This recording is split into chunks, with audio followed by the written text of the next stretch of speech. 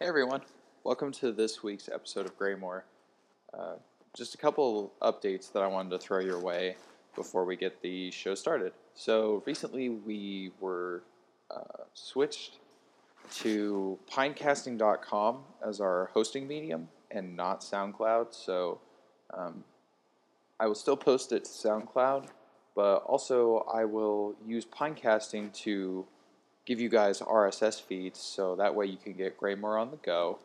And the other good news is Graymore is now on Google Play and Spotify. So if you're on the go and want to listen to the show, no problem. Just go ahead and have a follow. Once you follow the podcast, I have been told through Pinecasting that you'll get the episode when it comes out right to your smartphone. So use it while you're in the gym. Use it while you're hunting ghosts. Use it while you're cooking dinner. Graymore is yours as much as it is mine. A couple other things. I think that you guys should go out and share the show. If you like it, share it. You never know who's going to listen to it, and you never know who's going to be privy to get into it.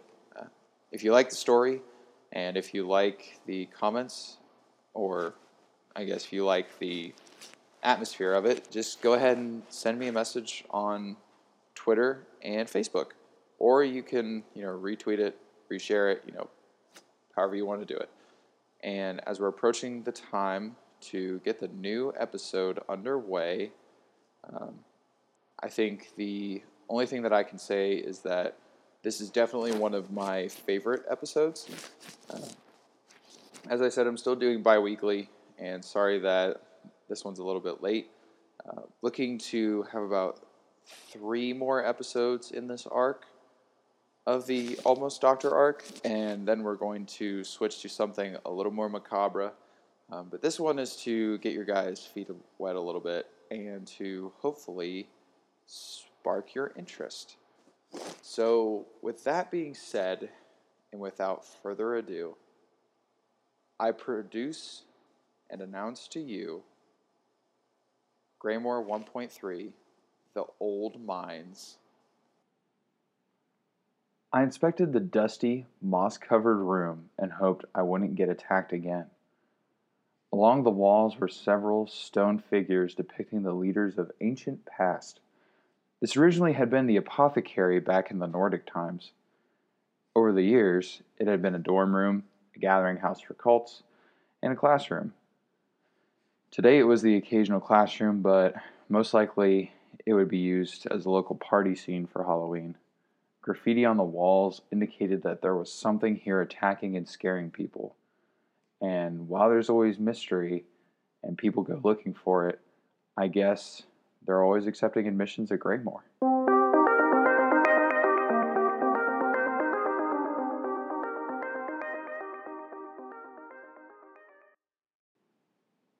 Looking through the moonlight, I could see what was depicted on the walls. "Hollow eyes will get you," one exclaimed. A picture of a hollow eye, quote unquote, was on the further wall away from me. 2 tiny pupils in gigantic domes. I'm glad this one was fake. I walked over to Lady Ashbourne and inspected her statue. The last apothecary was snarling in her statue pose. Palms up and teeth partway exposed depicted her in her glory, so to speak. She was not someone I wanted to tangle with. Lady Ashbourne also had a hall dedicated to her down south. It was ornately built in the 1920s following the repurchasing of the college by upper-class PhDs. Graymore had been abandoned for a long time back then, and in recent years, they had built it back up and established good structured buildings to match the tales of the old ones. It was pretty fascinating to see the old schematics and how they could replicate these Norse halls. I traced her name in the carvings on the stone. I finished the Y when I heard a crack of a twig. Snapping around in fear, I noticed the culprit was a chipmunk. It scurried away when it saw my flashlight. I gulped and resumed tracing the letters.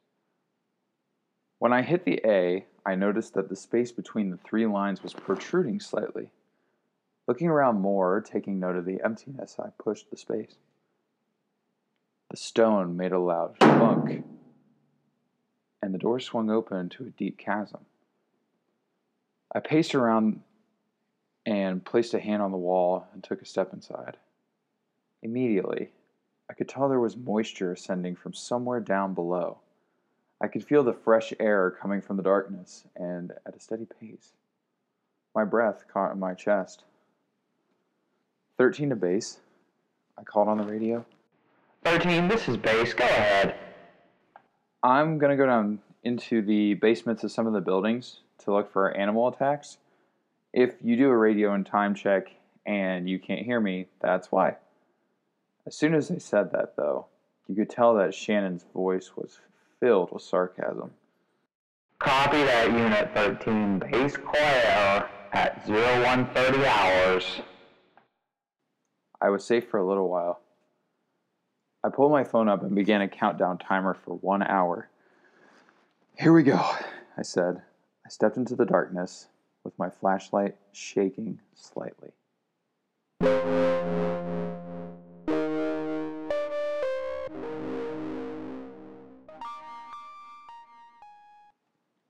I could only see about 30 feet in the darkness. The cobwebs and graffiti from the early classes lined the walls of the corridor. Deep into the corridor, I could see the split path off into two directions, left and right. Oh, hell, I sighed. I could see deep scratches into the sides of the corridor. They went 2 to 4 inches deep on either side and permanently damaged the limestone. The breeze edged me forward.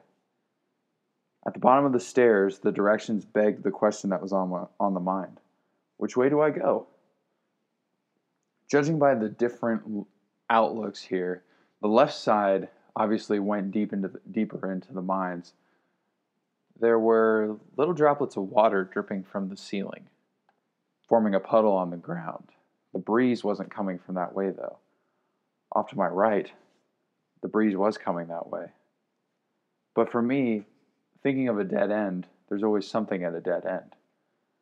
And I decided left, because everyone goes right. It's just no contest, I thought. I started to head left when I heard a soft whimper on the right. I noticed the faint traces of blood in the dirt, the drag marks, the lines where fingers grasped at the wall, and dirt trying to not be pulled off. Anyone there? I choked. Silence.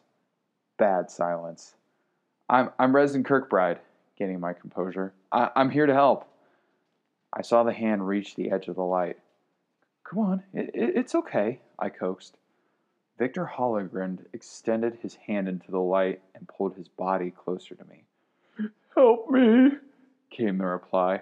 Oh my God, I said. Blood trickled down his empty eye sockets and ran down his cheeks. The remnants of his eyes twitched vigorously left and right in his eye sockets, continuously seeking into the darkness for the things he would never see. President, please, it's coming back for me, he choked and coughed up blood. I don't think I'm going to be able to make it, and I this time. Vic, buddy, you got to stay calm, I said, placing my hands on the panic button on my radio. We need to get you out of here slowly and calmly. It's going to get you too. I'm too slow. Deep to the left, there was the sound of a thunderous bang. Shit, I said. Oh God, President, get out of here. You just go. He agonized. I'm Campo, dude. I can't leave you. Go, Victor shouted. I looked over my shoulder and heard the buzz of the radio. It's still not here, I coaxed. We can do this. Victor agonized in pain. You gotta run! I looked down at my flashlight, then back up. Approaching in front of me, torchlight, soft ambers, and hues pierced the darkness. No, gods, no! You blew our cover, I hissed. Ah, my legs! I looked up again to see the face of Hollow Eyes. Oh, hell! I reeled. In the instant, Victor's bones crunched as his legs came into view over his head, feet touching the back of his dome. His screams echoed into the caves as the hollow eyes moaned, which then turned into its teeth out and screaming. Victor slumped and was pulled back into the darkness. The hollow eye's hand could be seen throwing something back, a lifeless corpse. It fixated on me, wheezing softly, studying. I reached into my pocket.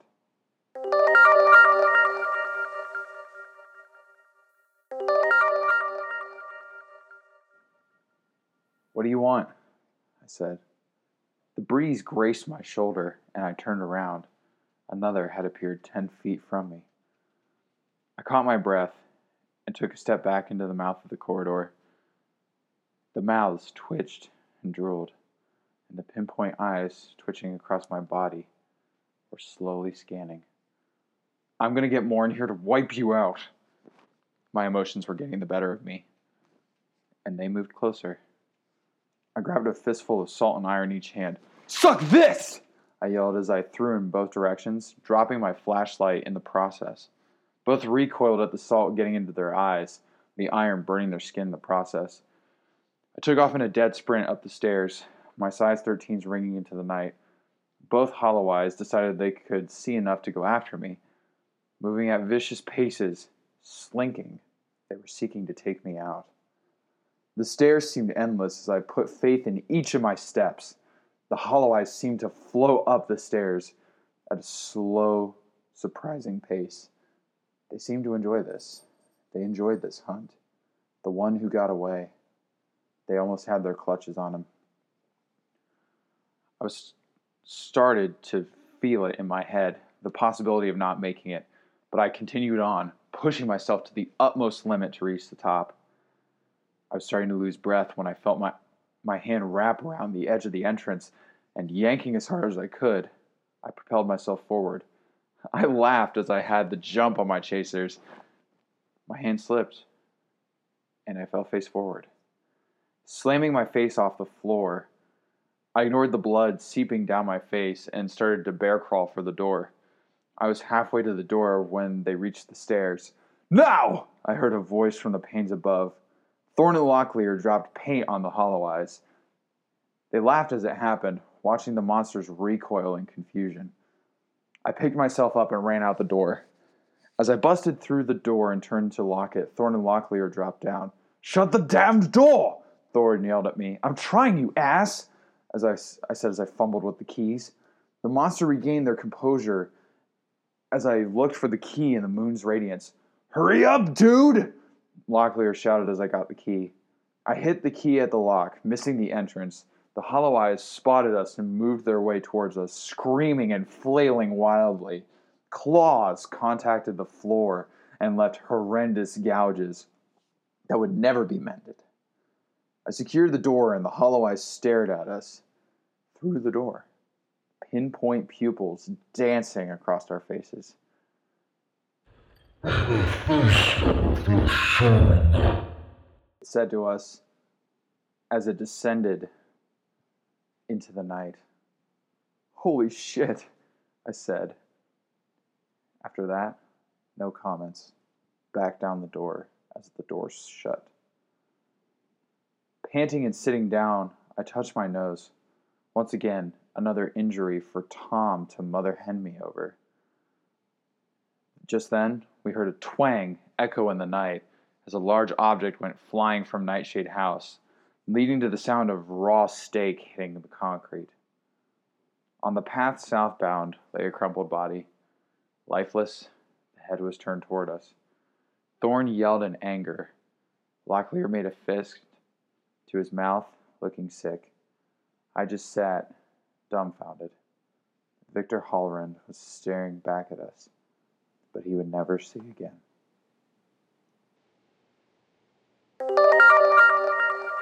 Good evening, ladies and gents. This is Dylan Derringer here with a special broadcast. It is with tragic news that we detail the horrific passing of a beloved Sigma Frat brother and Graymore student, Victor Halloran. Mr. Halloran passed away yesterday from wounds sustained with origins unknown. Mr. Halloran had both eyes gouged out, a broken femur, and blunt force trauma to the cranium. Mr. Holland will have a funeral service in the chapel this next Tuesday, a week from now, and it seems that we will all deeply miss Vic. He was a good person to be allied with in the deepest of troubles. The school will close its doors in its honor tomorrow. You can go ahead and stop by the Moon's Loft, where the coffee is always flowing and the moon is always shining. They will remain open despite the tragedy. Desmond Baylor of Beta House is also missing this week. Please keep Mr. Baylor in your thoughts as the search continues. Any information about Mr. Baylor, please contact Campus Safety of Graymore at the number inside your door. The weather tonight for sure will be rain. Lots and lots of rain will grace us here in Graymore. It's reported to be vigorous at the start for a few boring hours. Then let up so we can swim to class in the morning, downpouring again in the afternoon. We'll kill the last of the frogs that remain in the bio department. Finally, the school lunch will serve cold spaghetti and a side of liver. Liver helps build the immune system, kids, so be sure to make room in your gullet. Until next time, I am Dylan Derringer here, and we're always accepting admissions at Graymore's hit station WGSO. Thanks for listening. Dylan faded in my ears as I stood next to Tom, the sunlight gracing us. You didn't see anything, did you? Tom, I saw what I saw, I said. What, pray tell, did you see? He flew out of Nightshade House and it hit the pavement. Tom nodded. The sheriff doesn't want to say anything to the press about the actual facts. I looked at him in protest. What? I seethed. Resin, we just can't afford this kind of negative PR to the county. Admissions are already low as it is. In addition to that, there's this fear of widespread panic. Someone died, Tom, I shouted a little too loud. Can you not see this as something bigger than hiding from the press? Tom nodded to the sheriff, extending a hand to show the deputies and EMS that it was a joke. We need to calm down here, Tom said. I can't calm down, Tom, I said. Someone got launched from the roof and hit the pavement. I'm going to talk to Rob this morning and see if we can get you a day or two off. I cringed, changing my tone immediately. Tom, no. Tom, I need you to give me a perimeter around this area, the deputy said with a sullen look. Roger, sir, Tom said and walked away from me. At this point, Megan came up and wrapped an arm around me. You need to take a day or two and breathe out the bad. For real, this is going to be good for you in the long run. I just had a day off, Megan. It was an evening off, moron, she said bluntly. I sighed in annoyance, feeling treated like a little kid.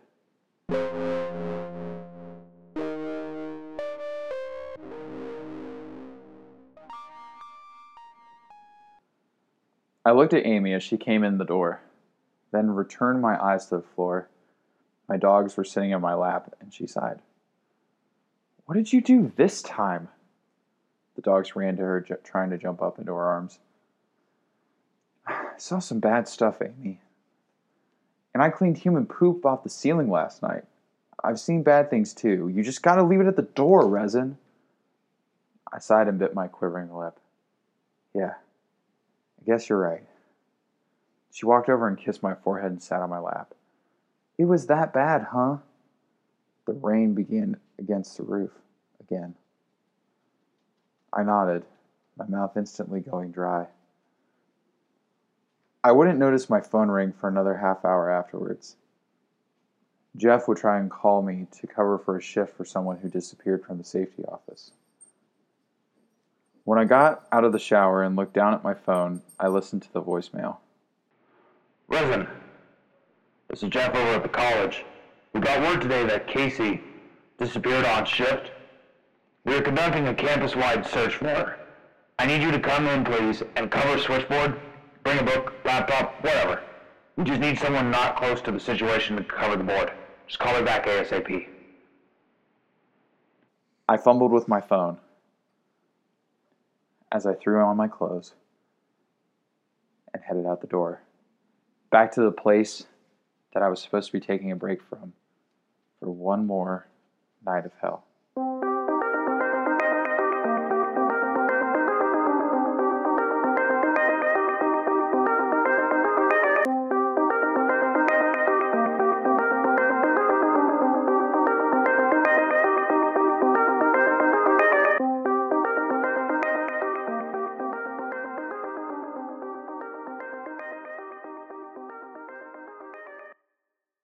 Hey y'all, thanks for listening to Graymore, episode 1.3, The Old Minds. If you want to continue to get more things Graymore, you can follow us on Facebook and the Twitter. It should be posted in the show's liner notes, and if it isn't, feel free to contact me at josrbyers@gmail.com, and we'll get that squared away for you. Also, hoping to do 1 week intervals where we post new messages from Dylan just to keep you guys sated in the time off before a next big episode drops. So hopefully you enjoyed this episode. Like I said, go share it, like it, tell your friends, tell your family who are into podcasting. And I'm thinking about doing a closing end segment each week, so we'll see how that goes too. And as always, at the Moon's Loft, the coffee is always flowing and the moon is always shining. Thanks for tuning in, y'all. See you next time.